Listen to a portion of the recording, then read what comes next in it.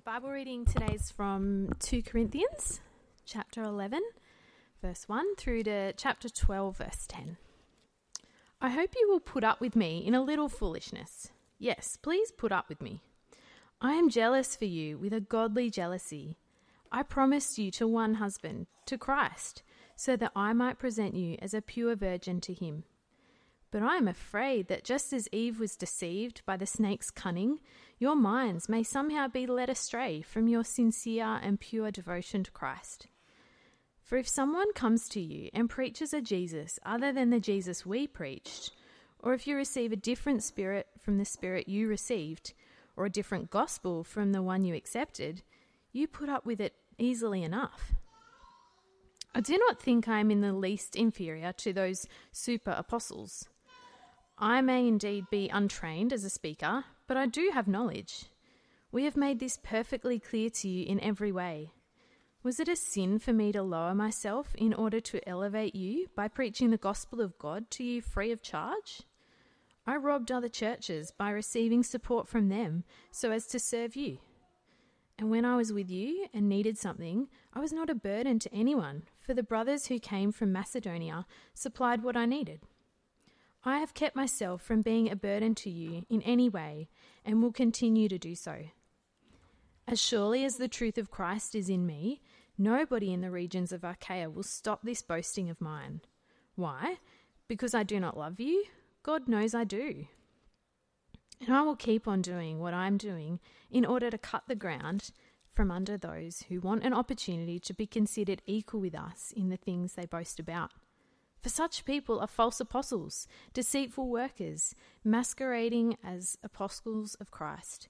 And no wonder, for Satan himself masquerades as an angel of light. It is not surprising, then, if his servants also masquerade as servants of righteousness. Their end will be what their actions deserve. I repeat, let no one take me for a fool. But if you do, then tolerate me just as you would a fool, so that I may do a little boasting. In this self-confident boasting, I am not talking as the Lord would, but as a fool. Since many are boasting in the way the world does, I too will boast. You gladly put up with fools since you are so wise. In fact, you even put up with anyone who enslaves you or exploits you or takes advantage of you or puts on airs or slaps you in the face. To my shame, I admit that we were too weak for that. Whatever anyone else dares to boast about, I am speaking as a fool, I also dare to boast about. Are they Hebrews? So am I. Are they Israelites? So am I. Are they Abraham's descendants? So am I. Are they servants of Christ? I am out of my mind to talk like this. I am more. I have worked much harder, been in prison more frequently, been flogged more severely, and been exposed to death again and again. 5 times I received from the Jews the 40 lashes minus 1. 3 times I was beaten with rods. Once I was pelted with stones. 3 times I was shipwrecked. I spent a night and a day in the open sea. I have been constantly on the move. I've been in danger from rivers, in danger from bandits, in danger from my fellow Jews, in danger from Gentiles, in danger in the city, in danger in the country, in danger at sea, and in danger from false believers. I have laboured and toiled and have gone without sleep. I have known hunger and thirst and have often gone without food. I have been cold and naked. Besides everything else, I face daily the pressure of my concern for all the churches. Who is weak, and I do not feel weak? Who is led into sin, and I do not inwardly burn? If I must boast, I will boast of the things that show my weakness. The God and Father of the Lord Jesus, who is to be praised forever, knows that I am not lying. In Damascus, the governor under King Aretas had the city of the Damascenes guarded in order to arrest me. But I was lowered in a basket from a window in the wall and slipped through his hands. I must go on boasting. Although there is nothing to be gained, I will go into visions and revelations from the Lord. I know a man in Christ who 14 years ago was caught up to the 3rd heaven. Whether it was in the body or out of the body, I do not know. God knows. And I know that this man, whether in the body or apart from the body, I do not know, but God knows, was caught up to paradise and heard inexpressible things, things that no one is permitted to tell. I will boast about a man like that, but I will not boast about myself, except about my weaknesses. Even if I should choose to boast, I would not be a fool, because I would be speaking the truth. But I refrain, so no one will think more of me than is warranted by what I do or say, or because of these surpassingly great revelations. Therefore, in order to keep me from becoming conceited, I was given a thorn in my flesh, a messenger of Satan to torment me. 3 times I pleaded with the Lord to take it away from me. But he said to me, "My grace is sufficient for you, for my power is made perfect in weakness.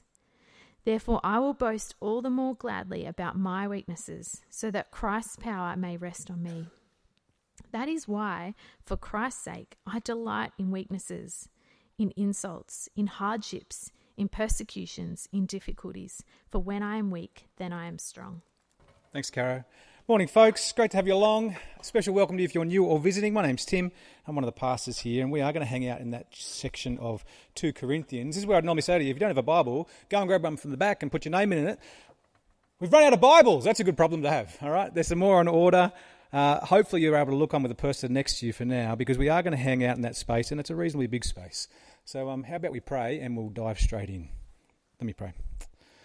Our Heavenly Father, we do ask, like every week, that by your Spirit and through your word, that you would correct us and comfort us and challenge us as necessary, that we might be transformed more and more into the likeness of Christ, both for our good and for your glory, we pray.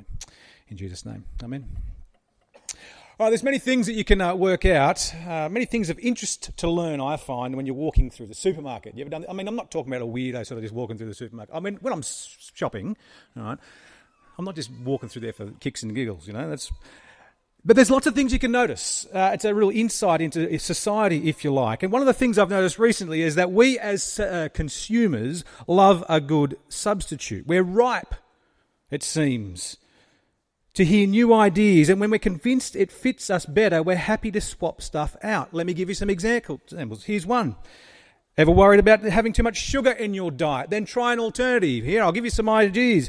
Artificial sweeteners. Try honey, for example. Stevia, Equal, Splendid. I could go on. Monk fruit sugar. Who knows what that is? You can get it.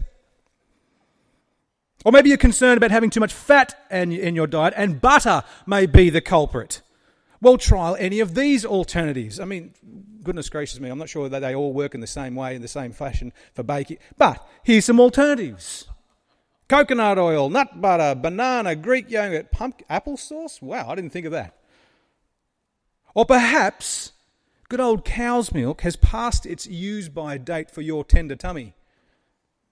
Actually, I'm in this category. Milk doesn't agree with me anymore, and I used to be a potty calf. Man, I would drink 10, 12 litres a week, no doubt. But I can't do it anymore. Well, fear not.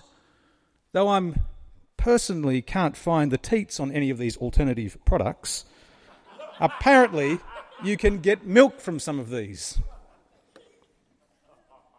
Now, I'm not down on the principle of substituting things in your diet when you run into an issue or find a better option.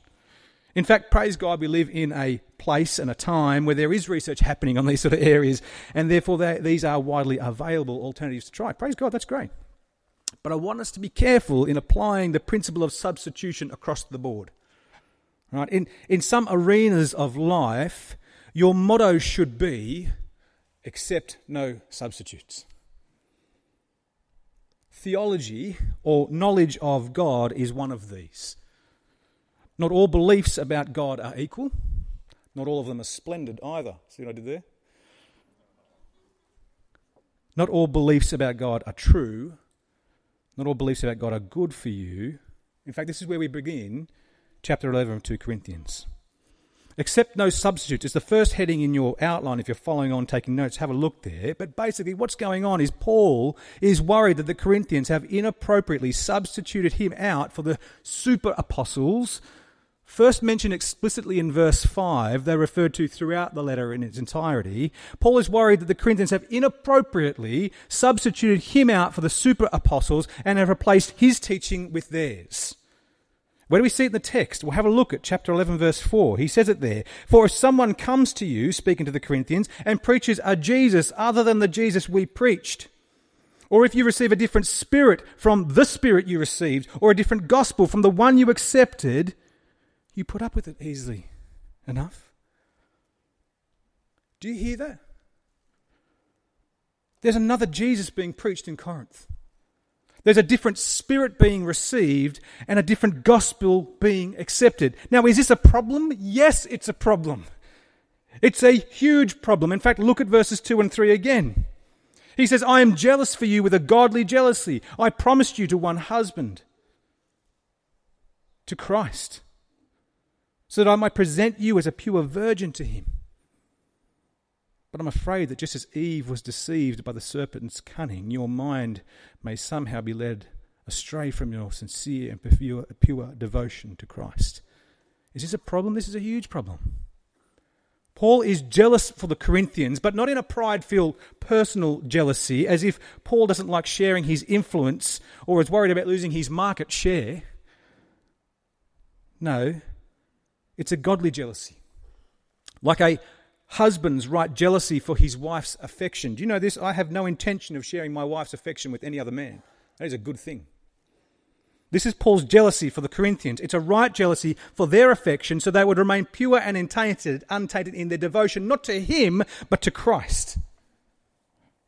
And the influence of these super apostles, so-called, is having a huge and detrimental effect on them. How detrimental? Did you notice something there? Did you notice an odd reference to something way back in the Bible there? Eve in the garden, verse 3. Detrimental on that scale. In fact, just as Eve was deceived by the serpent in Genesis 3 with a half-truth, also known as a lie, so too these super apostles have deceived the Corinthians and are leading them away from Paul, and by extension then, leading them away from the real Jesus, the Holy Spirit, away from grounding in the authentic gospel, and therefore leading them away from the only basis for salvation and peace with God. And unlike exchanging foodstuffs in your diet, swapping out for another Jesus, or receiving a different spirit, or accepting a different gospel has eternal consequences, folks. In fact, very similar to the serpent's deception of Eve and his seduction. Just have a look at Genesis 3. You can sort of map onto Genesis 3 this same sort of idea. This teaching of the super apostles may have sounded good. They're still appealing to Christ. It may have been pleasing to the eye. They looked more impressive than Paul. And it may have appeared desirous for gaining new wisdom. In fact, they seem to promise much more than Paul promised. The problem being it's a deception. It's a deception that will lead to the same end: sin, enmity with God, death, judgment. And so Paul's message for the Corinthians, his message for us is, don't swallow that. Accept no substitutes. And why I say not just for the Corinthians, for us too, because it's equally important for us to hear and apply today, isn't it? See, Paul's concern in verse 4 has not changed. Still today, you don't have to go far or look far to find another Jesus being preached, or a different spirit being received, or a different gospel being accepted. And equally alarmingly, there are still people like the Corinthians who put up with it, who accept it easily enough. People who, whether arrogantly or ignorantly, get deceived by this tripe, and that's what it is. But I want to put a bit of a disclaimer in here straight away for us. It's important to note here that what Paul is speaking about here goes beyond personal preferences over music styles at church, or your building shape, or which Bible translation you use to put a bit of a modern spin on it. No, Paul here is talking about things, and he is convinced that these people, the super apostles, are actually false teachers, leading people away from Jesus and therefore leading people to hell. They're doing the work of the devil, whether ignorantly or arrogantly. Did you see this in the text? Have a look at it again, chapter 11, verses 13 and 15. Look how he calls them out. For such people are false apostles, deceitful workers, masqueraders masquerading as apostles of Christ. And no wonder, for Satan himself masquerades as an angel of light. It is not surprising then if his servants also masquerade as servants of righteousness. Their end will be what their actions deserve. Do you hear how significant this is and how serious the charge that Paul is levelling here? It's huge. And it ought make you ask the question, how do I make sure I'm not falling into the same trap as the Corinthians? How do I make sure that I'm neither being deceived or deceiving others on matters of faith, potentially even inadvertently siding with false apostles who are doing the devil's work? That is a serious question to ask, folks. Have you ever wondered that? Have you ever considered that? You should. Don't be afraid to ask the question. It's not a trap you should want to fall into. But if you've got your eyes open and God's Spirit guiding you by His Word, it's not a trap that you need to fear falling into by accident. I want you to hear that. If you have got your eyes open, that means you have got God's Spirit guiding you by His Word. Very important couplet. I'll explain that more because there is a different spirit at work in Corinth. God's Spirit, by His Word, you need not fear falling into this trap accidentally. And what I mean is there are two, I want to say, equal and opposite problems that Christians often make when they seek to apply this part of God's Word about the warnings with false teachers. Here are the two equal opposite faults. Number one, finding fault everywhere. That is, everyone who disagrees with me on a theological issue must be a false teacher and a consort of the devil. And because I don't find anyone who agrees with me 100% on every issue, everyone's a false teacher. You're all heretics. Finding fault everywhere. The second equal opposite error is finding fault nowhere. Where practically speaking, you treat the warnings of God's Word about false teachers as an empty category. Yeah, there's a heading there and no one's in it. And you blindly or cheerfully or willfully accept any and every theological opinion as long as the person spouting it claims they're a Christian or uses Jesus' name at appropriate times or even quotes the Bible in part. Do you see two equal and opposite errors here? Finding fault or false teachers everywhere or nowhere. When the truth is there are false teachers out there, but as I said, we need not fear either falling victim to them or fear calling them out for their falsehood if we keep in step with God's Spirit by sticking close to His Word and letting it be the measure and the standard by which we accept or denounce any teaching. Let me lighten the mood a little bit. It's kind of like a fish mat. Okay, I didn't catch that. It's the official measure that it gives, though. There is a metre-long flathead. My biggest is only 97 centimetres. Oh, how did that get in there? Oh, what? How embarrassing. Humble brag. Remember last week? Pretty good fish, though, don't you? Anyway, back to the fish mat. It's like a fish mat. The Bible is our objective measure for evaluating teaching, theology, any opinion about God, about Jesus, about the gospel, about the Spirit, whatever. And anything that doesn't measure up, we toss back. In fact, I want to get a bit more practical here and work a few examples through with you. How do we measure or weigh teaching about Jesus to ensure it's not another Jesus being preached, as Paul says is happening in Corinth? Well, you need to know what God's Word says about Jesus. You need to be aware of the characteristics of Christ that are central to the biblical witness as the key for any claim. They're like the marks on the fish map. These are the first order issues. In fact, if you're taking notes, this is the second heading I'm up to now. These are the first order issues. And if a claim doesn't measure up, we toss it back as false. So let me get a little bit more practical again. For example, things like Jesus' full divinity as God in the flesh. His authority, therefore, over creation, over sickness, over spirits, over forgiveness of sins. His substitutionary death as payment for the sins committed by His people. His physical, bodily resurrection and ascension, and the promise of His coming again in judgment at the end of the world to gather up His people and punish the unrepentant. these are core claims central to the biblical witness. They are first-order issues. This is the real Jesus, folks. Now, there's much more to him, obviously, but I point out these specifically because there are those who claim membership to Christ, maybe even take the title of Christian, who profess and teach the truth, profess to teach the truth in direct opposition to those statements. There are people who will teach things like Jesus was just a prophet or just a man, a really good man, a really excellent prophet, but just a prophet, just a man. Or there are those who teach that Jesus' death was purely exemplary. Love like this, lay your life down for another. And deny that his death had anything to do with the absorbing the wrath of God for sin. Or that his resurrection was maybe just purely spiritual or metaphorical. And though they may agree that he is coming back, it's not to judge. In fact, some would suggest he's already come back. Friends, there are people who teach these things.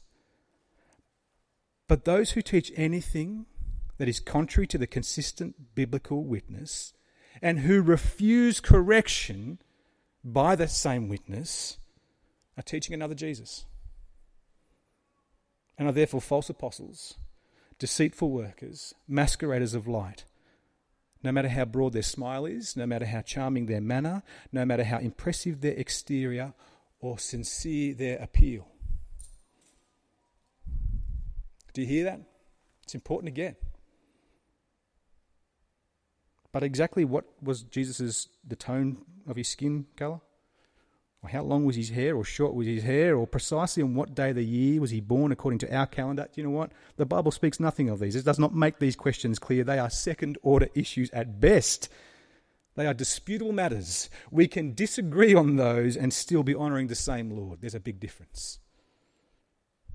And the same is true for the teaching of the Holy Spirit. The teaching of the Holy Spirit from God's Word as the comforter, as the advocate, as the revealer of the truth through God's Word, as he who convicts people of sin and brings them to repentance.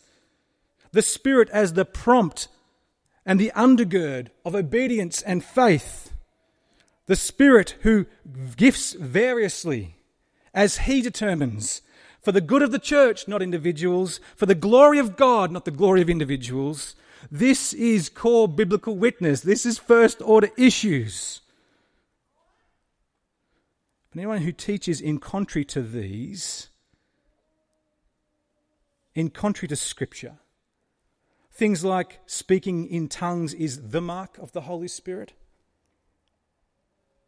or that if you are a genuine faith-filled Christian, you will live happy, healthy, wealthy lives, or the Spirit who tells you or condones specific sins in your life as unimportant, or the Spirit who comes and causes you to lose control, whether it be ecstatic speech or uncontrolled dancing, they are appealing to a different spirit. Anyone who teaches as such and refuses to be corrected by the Scripture is written by the Spirit, mind you, no matter how ecstatic the experience, no matter how impressive the miracle, no matter how wise or winsome the suggestion, they are false teachers, deceitful workers, masqueraders of light. And the same is true of the gospel itself. The gospel, in a nutshell, that salvation is by grace alone, through faith alone, in Christ alone, revealed in God's word alone, by his Spirit alone, for God's glory alone. Core biblical witness, first order issues. And anyone who would teach in contradiction of this and refuses to be corrected by Scripture, false teacher. Do you see where I'm going with this? Deceitful worker, masquerader of light, no matter how famous they are, no matter how successful they are, no matter how long the tradition of their teaching extends back into antiquity, no matter how loving or inclusive it seems to be to modern sensibilities. But the precise nature or the precise practice rather of baptism, or beliefs about the how of creation. The Bible is very clear on the who and the why, but the how, what would you have seen had you been there with a camera? Or how the end of the world will come. God's word has not made this clearly apparent. It is a second-order issue. We can disagree and still maintain unity in the same God, in the same Christ, in the same gospel. Are you tracking with this, folks? So important to get this right. Necessary to think this through, to be able to sort out first-order issues from second-order issues, to be able to hold up any claim to the authority of Scripture.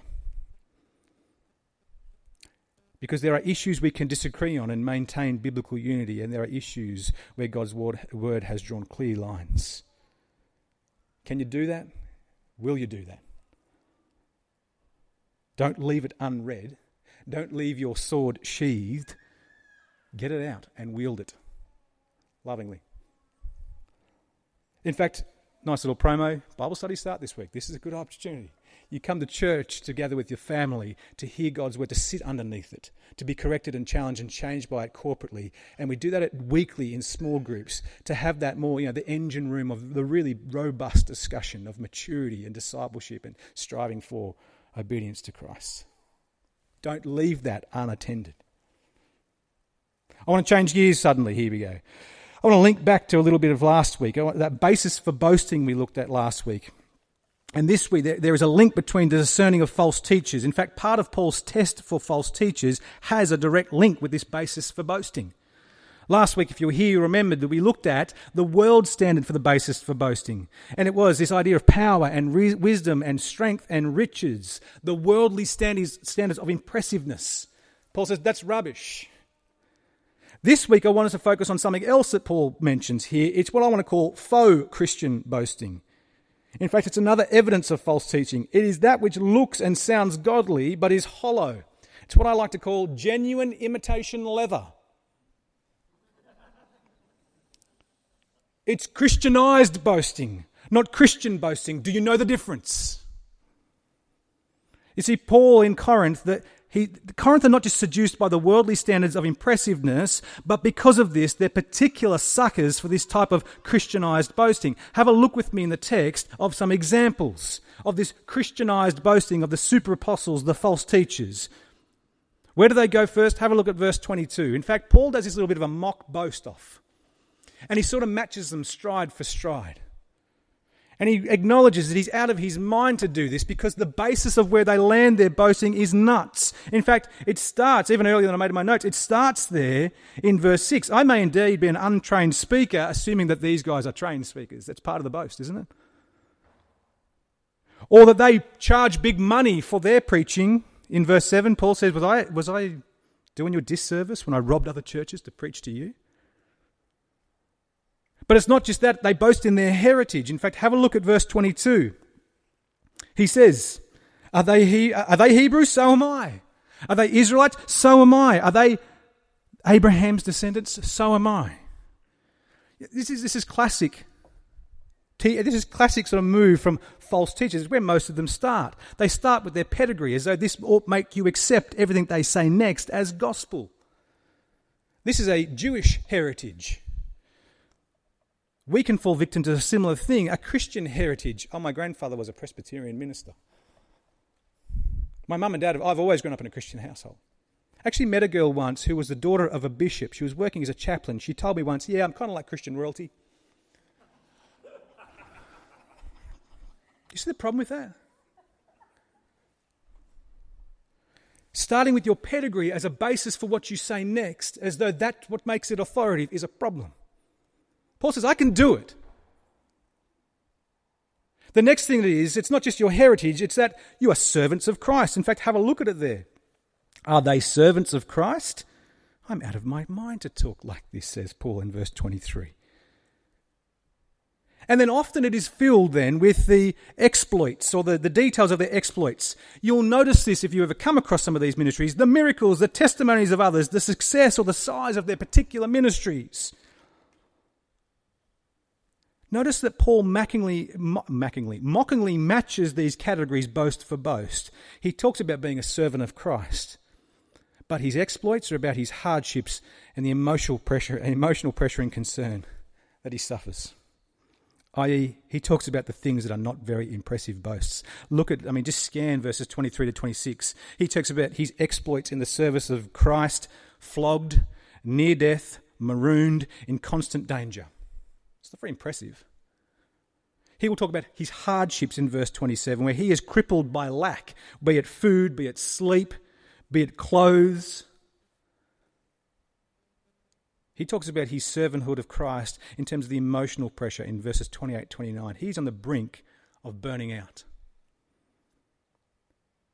Why does Paul use these unimpressive boasts in his mock boast-off? Precisely because they're not impressive. Precisely because they actually demonstrate his weakness. In fact, he says this explicitly in chapter 11, verse 30.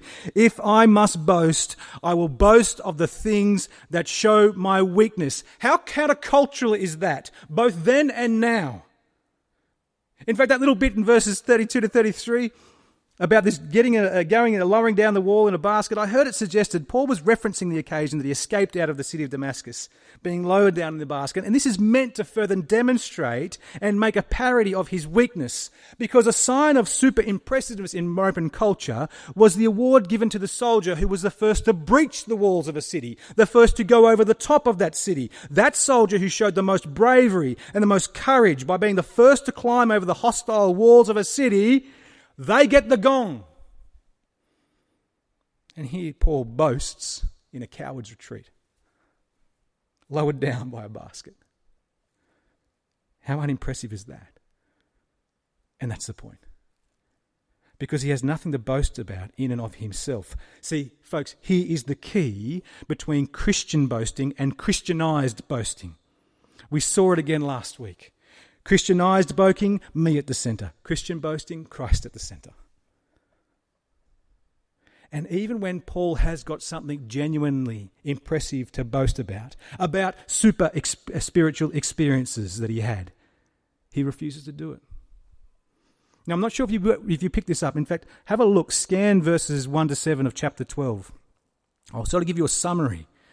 This is what's going on here as Paul speaks about a man, nameless, verse 2, who was caught up into the highest heaven, the third heaven, and told inexpressible things, verse 4.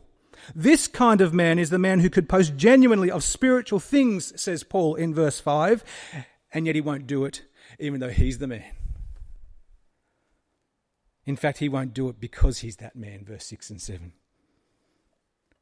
And more than that, God won't allow him to boast in it either. And so we read there in verse 7 of chapter 12, in order to keep Paul from growing conceited, God gave him something. In fact, look at it there in verse 7. Look at the language that Paul uses to describe this gift of God.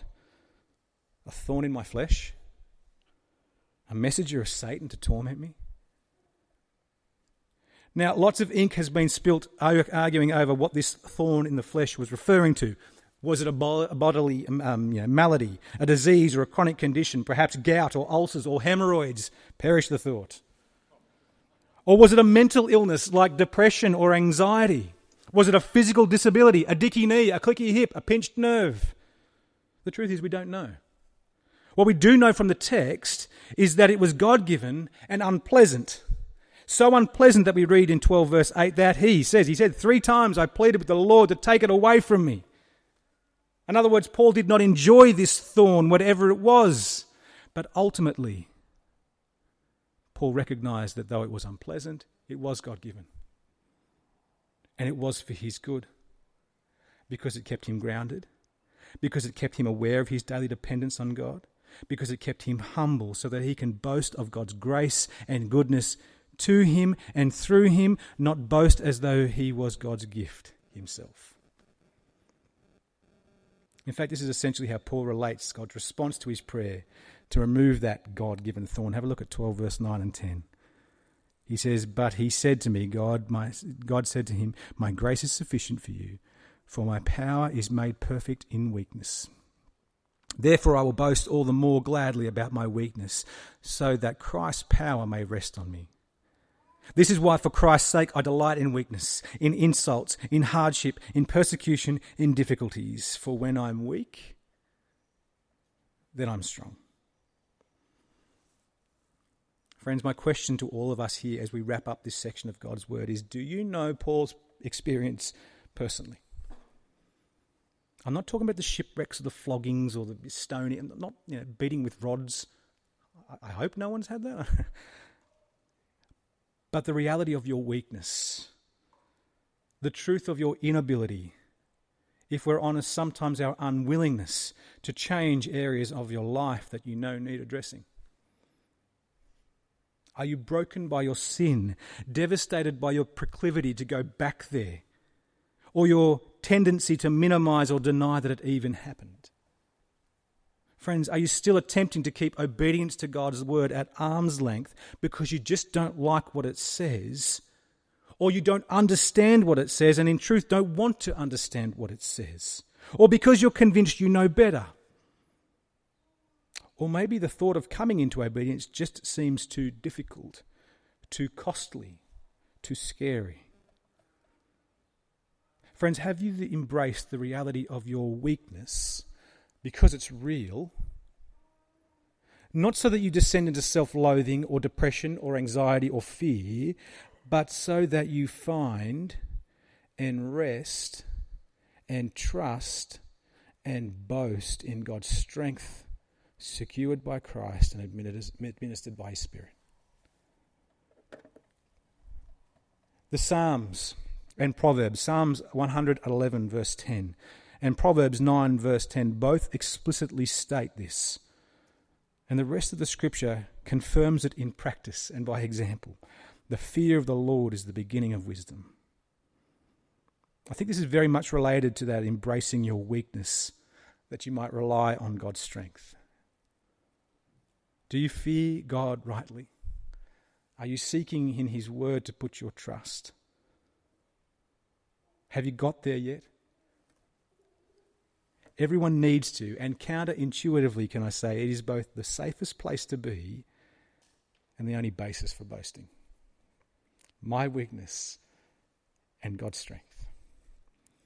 Let's pray as we finish, folks. And as usual, don't leave here with questions unanswered. If that's rung a bell for you, fill out a Care and Connect card. Chat with someone after the service. Dig deeper if it's pushing buttons for you. But how about we pray as we finish up?